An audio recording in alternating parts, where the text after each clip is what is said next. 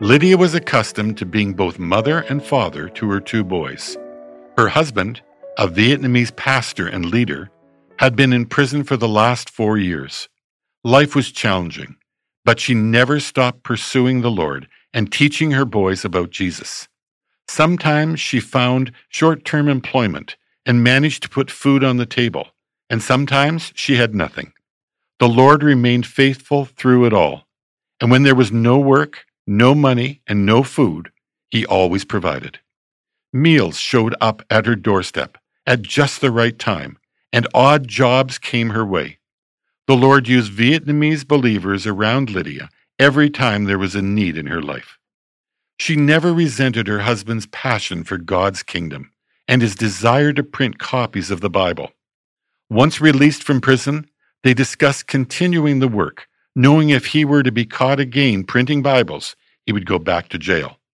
Lydia only desired God's will for her life and knew that whatever happened, God would continue to care for her and her children. Not too long after being released from prison, her husband was arrested again. This time he was placed in a small, dark cell where he remained for a full year. Lydia wrote him a letter expressing her love and assurance that the Lord was in control. "Even if you die there as a martyr for Jesus, we will be proud of you," Lydia wrote in her letter. Her husband never received her words of encouragement, as his jailer flagged her letter and demanded Lydia be brought in for questioning. She was dragged before the Vietnamese communist authorities and asked why she encouraged her husband to commit suicide. Her denial fell on deaf ears. The jailer refused to listen to her explanation that she was merely offering her husband comfort. He threw her, too, into a small cell near to her husband.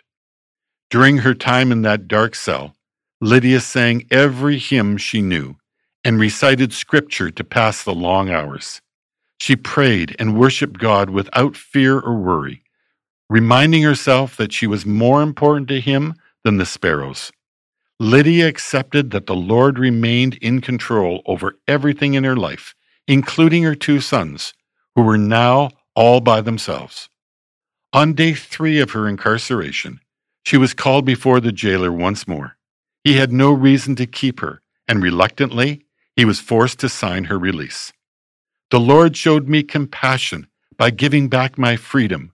I know it was the will of my Father to test my faith," she said. Lydia and her family have never stopped pursuing the Lord, and they continue their work to further the kingdom of God. She remains encouraged by Romans 8:18. "For I consider that the sufferings of this present time are not worthy to be compared with the glory that is to be revealed to us."